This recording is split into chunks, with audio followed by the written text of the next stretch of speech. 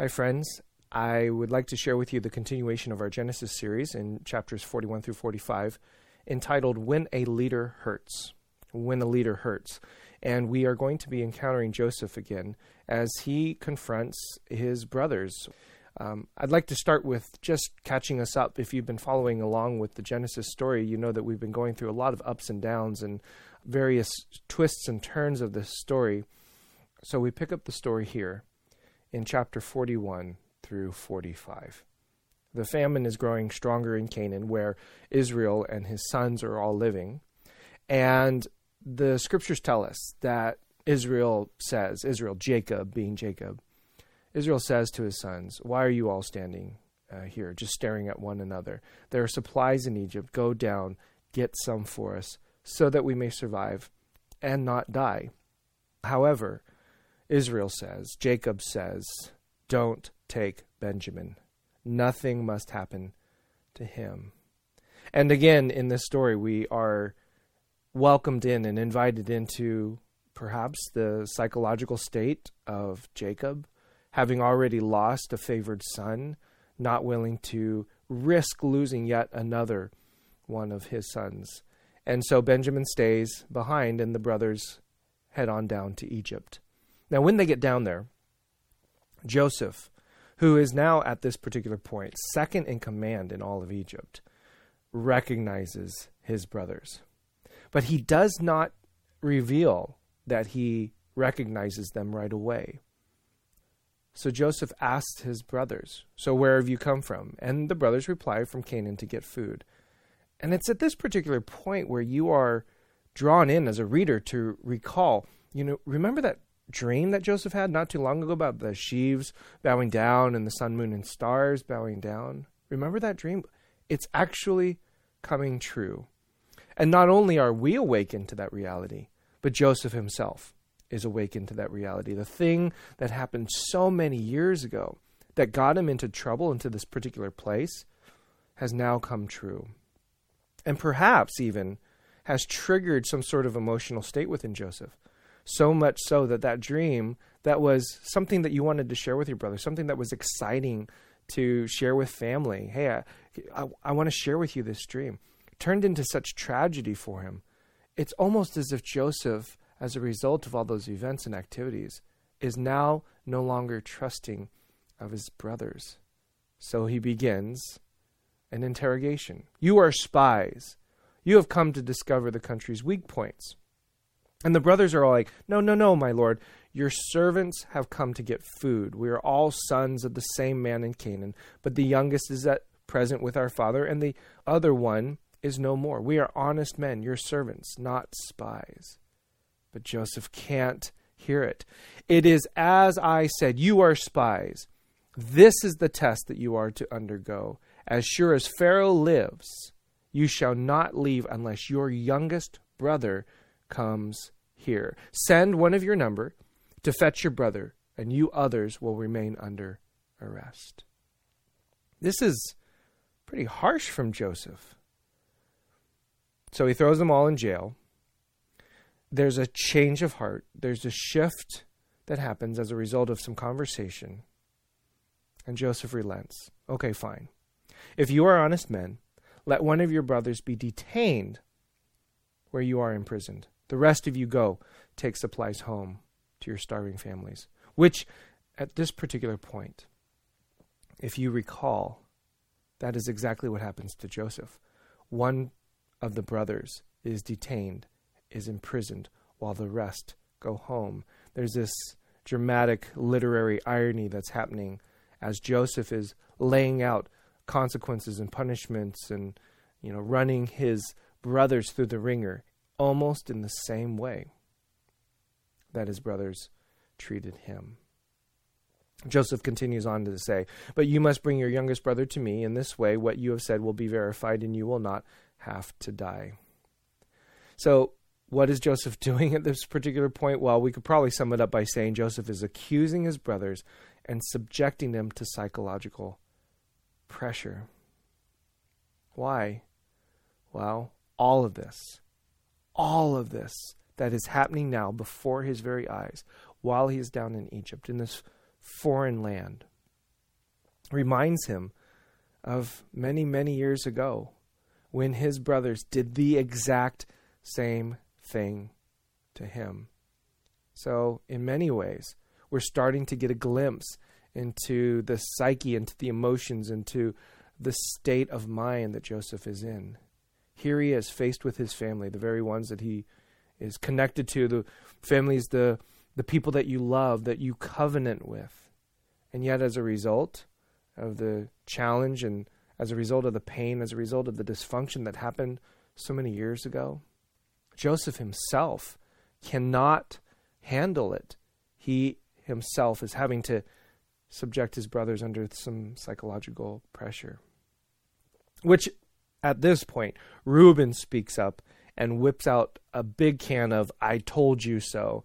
This thing that we're now having to face with this ruler in Egypt, who he doesn't know is Joseph at the time. This ruler of Egypt is subjecting this pain and this pressure to us because of how we treated our brother Joseph. So Reuben speaks up. Maybe it's because of the guilt that Reuben is facing as a result of the role that he played in subjecting his brother Joseph to some trauma. But you start to see the tension rise up. Simeon is left back, held in jail.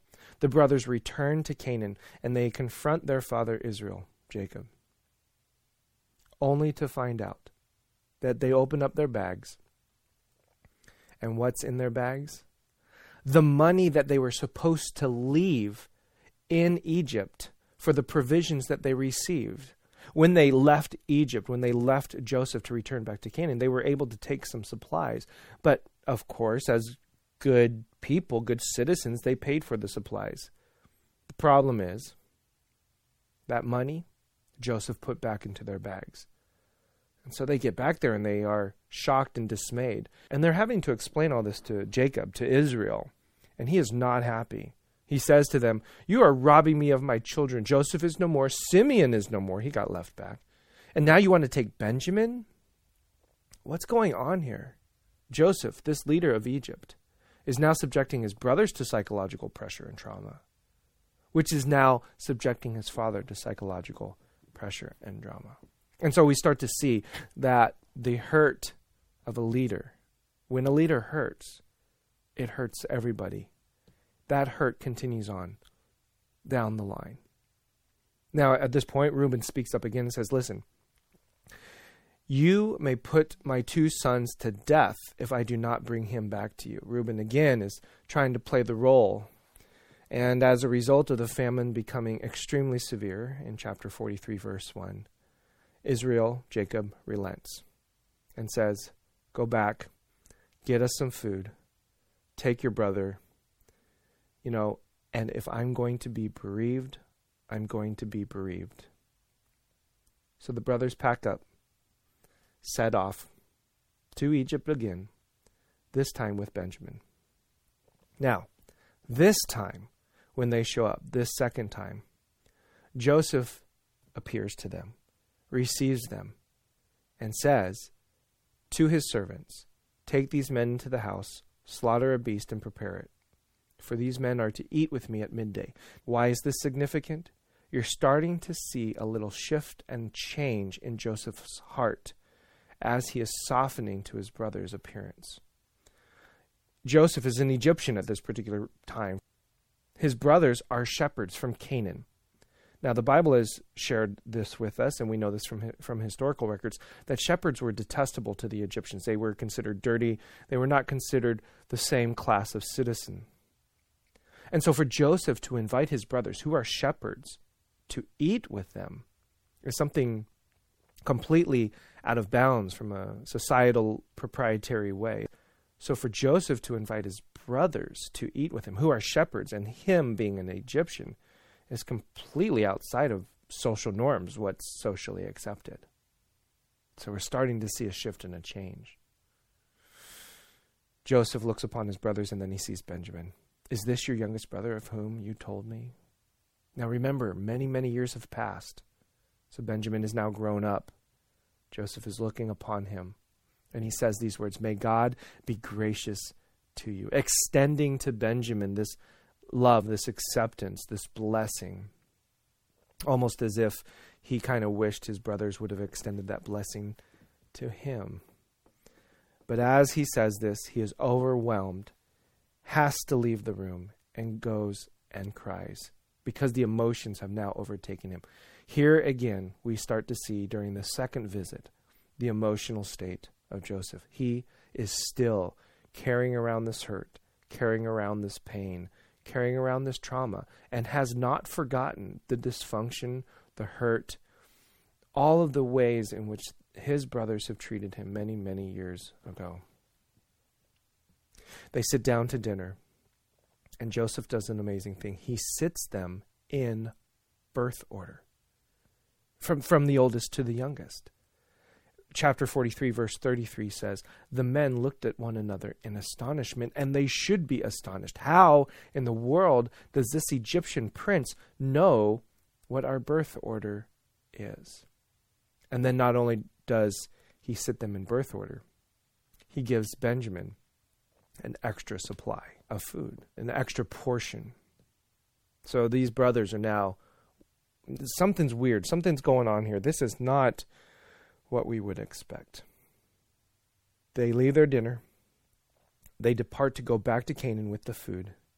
And Joseph subjects them to one more psychological test. He tells one of his servants, "Take my silver goblet, hide it in the bag of Benjamin. And then, after they leave, I'm going to send you after them." And catch this. This is so dramatically weighted. "Tell them when you arrive, why did you repay good with evil? This goblet is the very one from which my master drinks, and which he uses for divination. It was a wicked thing for you to do." So this is the speech. So sure enough, they head off. The goblet is now hidden in Benjamin's bag. The servants of Joseph begin to go after them, catch up with them, and accuse them of stealing from the royal house, saying the speech, "Why did you repay good with evil?" And then they said that this phrase, "It is the very one from which my master drinks, and which he uses for divination," which is an allusion to the dreams. Divination is an allusion to the dreams that Joseph had. It was a wicked thing for you to do. And once again, in this phraseology from Joseph, we start to see, here's somebody who, a leader, a brother, who is still carrying around these hurts. And all those things that have happened in the past are now emerging again, and in many ways is being heaped right back on his brothers. Well, Judah speaks up this time and says, "Listen, what opportunity would we have ever had to steal a goblet? How is this even possible?" Well, the servants search, and sure enough, they find the goblet exactly where it was placed in Benjamin's sack. And the Bible tells us at this particular point that the brothers are now so distraught, so torn, and so almost aghast, completely unbelieving that this has actually happened to them, that they tear their clothes. Now, in Jewish tradition, then as well as today, tearing of clothes is a sign of mourning, as a sign of death. And so in this dramatic unfolding of what Joseph is doing to his brothers, you have the allusions back to the dreams. You have the allusions back to the behavior and the injustice that the brothers have poured out upon Joseph. You have this pain and the suffering of Joseph now being poured out back upon the brothers. And then you have the brothers tearing their clothes as if something or someone has died, which is exactly what we need to feel as a result of Joseph being sold into slavery into Egypt. So all of the elements are here. All of the allusions are here. All of the past is now caught up to Joseph and the brothers in the present, and it's reaching a climax in this story where all that hurt, all that pain is now still very present. At this particular point, after the tearing of the clothes, Judah pleads again, this time with a very, very lengthy speech. And this lengthy speech explains everything from the very beginning, from the famine to the brother that we had, alluding to Joseph, to being honest men coming down etc., etc. Now, what happens here is amazing. Judah, the one who said, well, why don't we sell him into slavery? That Judah, the Judah who did not necessarily take his leadership role with Tamar in our last message, that Judah has now stood up and is making a defense for his brothers. In other words, the leader who was supposed to be Judah wasn't a leader previously. But as a result of this, you start to see some changes in Judah. He's now standing up. He's speaking up. He's becoming the leader with courage and determination that he had not previously exemplified. And perhaps it's this change, perhaps it's this twist that causes Joseph to finally relent. And he says, I am Joseph, I am your brother. I'm your brother Joseph, who you sold into Egypt. Is my father still alive? And the brothers at this particular point are just simply astounded. Can you believe it? Joseph begins the work of reconciliation. Return quickly to your father. Tell him, your son Joseph says this, come down to me without delay. You will live in the region of Goshen, where you will be near me, you, your children, and your grandchildren, your flocks, your cattle, and all your possessions. And then he begins to cry. He sobs. He just loses it. So I've entitled this message, When a Leader Hurts.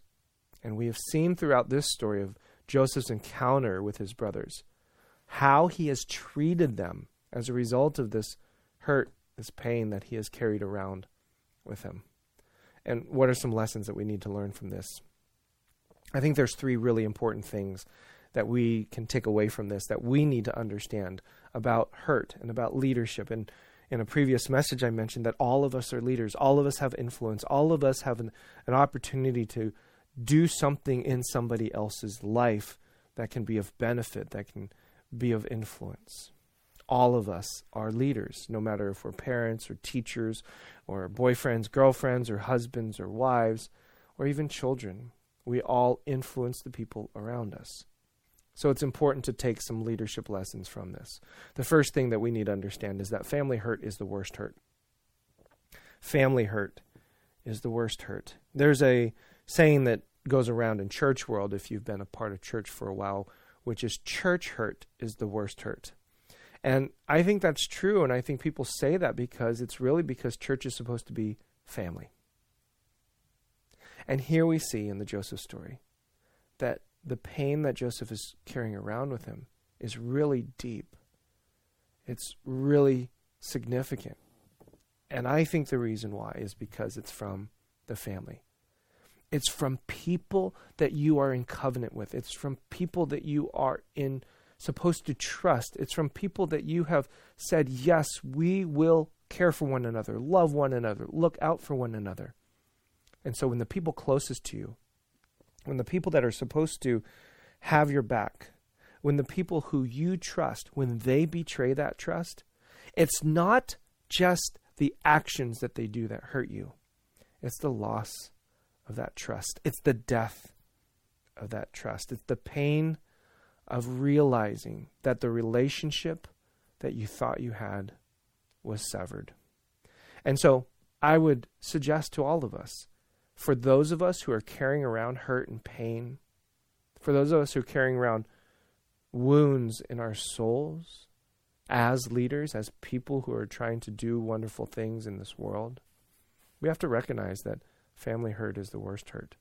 To face that, to recognize actually that if we're acting dysfunctionally, if we're hurting other people, kind of like Joseph was doing with his brothers, that probably comes from a place of deep hurt. And the reason why that comes from a place of deep hurt is because it's not just the actions that people do to us. It's the loss of relationship. It's the loss of trust.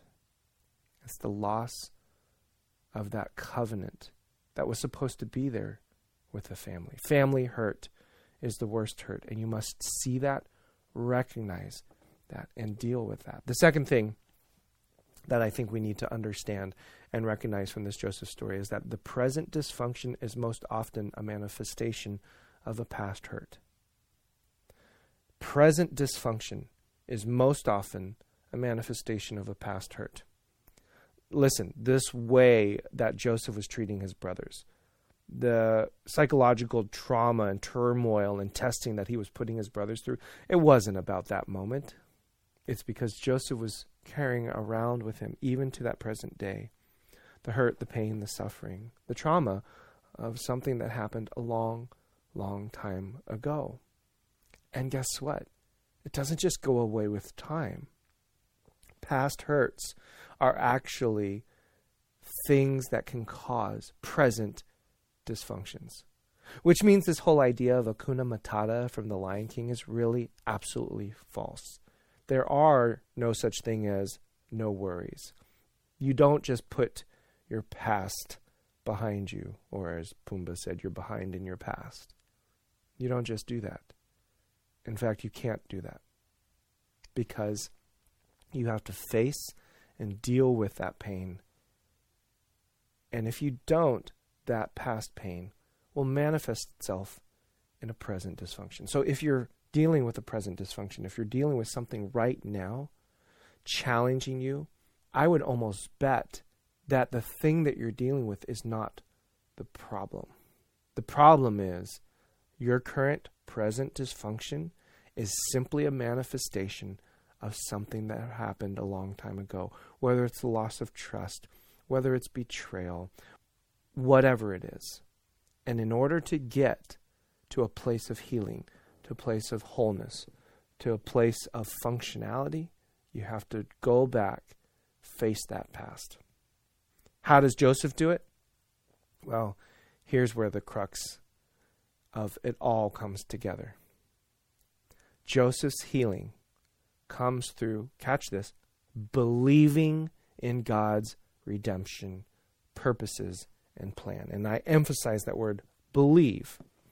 Joseph's healing is going to come, and did come, through believing in God's redemption, God's purposes, and God's plan. In chapter 45, verses 5, 7, and 8, three times Joseph says, God sent me.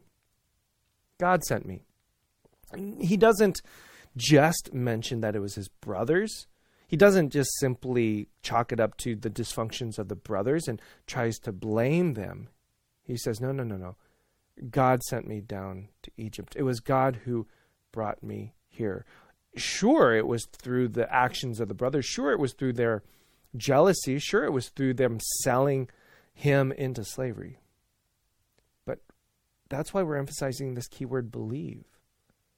Joseph, even though that is true, says, God sent me. God sent me here. And this is what I would suggest then. This is how Joseph brings healing to a very complicated, hurt, dysfunctional situation. Joseph believed deeply and desperately in God's movement and hand in all of it. And I would suggest that that lesson for us is to recognize that believing in redemption is a powerful and courageous choice in the midst of hurt and pain. Let me be clear. The actions of his brothers, hurtful. The dysfunction of the eldest brothers in not taking responsibility, not taking leadership responsibility, hurtful. And were pieces of that puzzle that you can't deny are part of the story of Joseph. But even though those are the things that happen, Joseph is choosing to see all of it through the lens of believing that God's hand was in it and over it. Joseph chose the powerful and courageous choice of believing. And this is, I think, one of the lessons that is so important for all of us. Because in every circumstance in our lives, we have the choice to believe that we're merely victims of whatever circumstance happened. Or we can believe that God's hand is in it, We can believe that even in spite of the really bad behavior of the people around us, I'm going to choose to believe that God is here, that God sent me, that God is going to use and redeem this. There's a way of putting it in modern psychological terms. Some psychologists talk about the idea of scarcity versus abundance when it comes to how people see their lives and what causes success and what causes people to be able to overcome hurts and pains and dysfunctions and challenges in their life. Well, scarcity versus abundance is one of those very helpful frameworks. Scarcity is the idea that, whatever is before me is completely insufficient. There's an insufficient supply of whatever it is that I need. Scarcity is the idea that I'm just not satisfied with my circumstances, the things that I have. Scarcity leads to hoarding, which is the idea that if I don't have enough and I'm not satisfied with what I have, then I have to hold on to everything. And it's this dysfunctional grabbing on hold of the things in your life that you think that you need in order to gain some security. And scarcity is the idea of having fear and isolation. It is, I'm completely afraid of what's going to happen, and as a result, I completely isolate myself from engaging with the next step of life and the next opportunity. So people who live out of scarcity live out of a constant fear, a constant loss, a constant sense of the glass is half empty. Abundance, on the other hand, is the idea and the concept that my circumstances, the things that are before me, is really more than enough. Abundance is the idea that I am fully content. Abundance is the idea that what I have, I am so willing to share because I consider what I have to be a gift. And abundance is the idea that my current circumstances, my current space, is actually filled with a great hope. I can see into the future, a great vision for where my life is going because of the great things that I have. Now, here's what's critical in understanding the scarcity versus abundance idea. Scarcity versus abundance has absolutely nothing to do with reality. It has everything to do with a chosen belief, a chosen perception, a chosen attitude about your circumstances. Scarcity versus abundance isn't an actual tabulation of your circumstances, isn't an actual calculation of all your assets. It has nothing to do with that. It has everything to do with your attitude, your perspective, how you see the world. And what I would suggest to you is that Joseph is living fully out of abundance. And again, it's not because his circumstances were great. It's that he chose to believe in the redemptive work of God, even in spite of the circumstances. It is the power of that belief that brings Joseph the healing that he needs. It's the power of that belief, it's the courage of that belief that brings Joseph to not only believing in a good God, but I think three things happen as a result. Number one, Joseph saves his own soul. You can tell throughout the story that he's angst. You can tell throughout the story that there's angst, that there's turmoil, that there's trauma. But as a result of Joseph's courageous choice of believing in a good God, he saves his own soul. And number two, he redeems his family. He welcomes his family in. And he saves them essentially as a result of believing that God is here for the saving of many lives. His family is saved. So not only is he saved, his family is saved. And number three, he preserves his calling. Joseph was sent there as a result of all of the circumstances, but he knew, and it is true, that God sent him there for the saving of many lives. And as he chooses to believe that God has sent him there, even in spite of circumstances, that calling of his to save many lives is fully and completely preserved and becomes reality. Egypt is saved. His family is saved. His calling is preserved. Now, it's at this particular point that I'm going to insert a little bit of an advertisement, because what we've just gone through about scarcity versus abundance, about choosing to believe, about understanding who God is and who we are in the midst of God, is the reason why we're doing a spiritual retreat November 7th through 9th. More information about it is going to be coming. But just wanted to share with you that we have Mark Yaconelli coming, who's a spiritual guide and director, who's going to come help us heal our image of God and of ourselves. And the reason why this advertisement is important is because when leaders hurt, they feel this pain, they carry this dysfunction around with them, and they cause pain and psychological stress and dysfunction for the people around them. But when leaders heal their image of themselves, their image of God, their perception and perspective of their circumstances around them, then your soul is saved. The leader's soul can be saved. The leader's family can be redeemed. All of those dysfunctions and pains and sins of past life can be redeemed into something purposeful and meaningful and good. And the calling that you have upon your life can be preserved and can be lived out fully and completely. So the question actually in this message is not so much what happens when a leader hurts. The question is, what could happen when a leader heals? And how does Joseph heal? By choosing the courageous choice of believing that God sent him in the midst of all of his circumstances. And we too can believe, even in the midst of our circumstances, we too can believe that God has sent us here, that God's hand is here. So, what would happen to you, to us, and to this entire world if we, as leaders, believed just like Joseph? And rather than asking the question, what happens when a leader hurts? What happens when a leader heals?